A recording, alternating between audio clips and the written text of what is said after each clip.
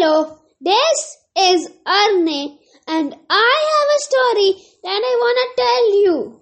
Are you ready to hear a story?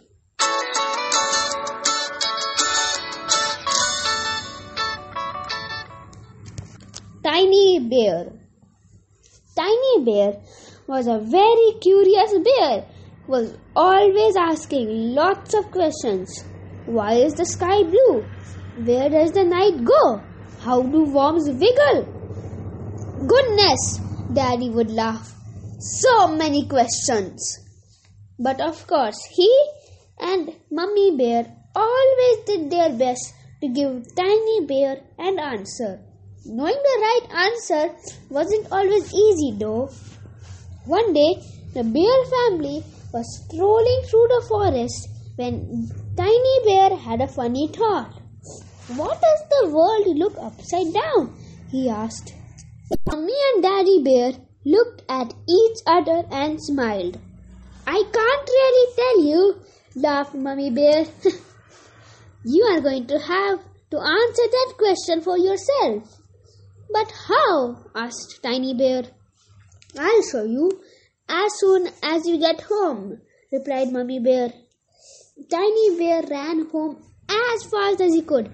Hurry up, he cried. I want to know what the world looks upside down. Right, panted Mummy Bear. Stand up straight and stretch your arms above your head. What's that got to do with what the world looks upside down? Laughed Tiny Bear. You'll see in a minute, smiled Mummy Bear. Point your right foot in front of you and fall forwards until your hands touch the ground. Then kick your legs into the air and try to hold your legs up straight.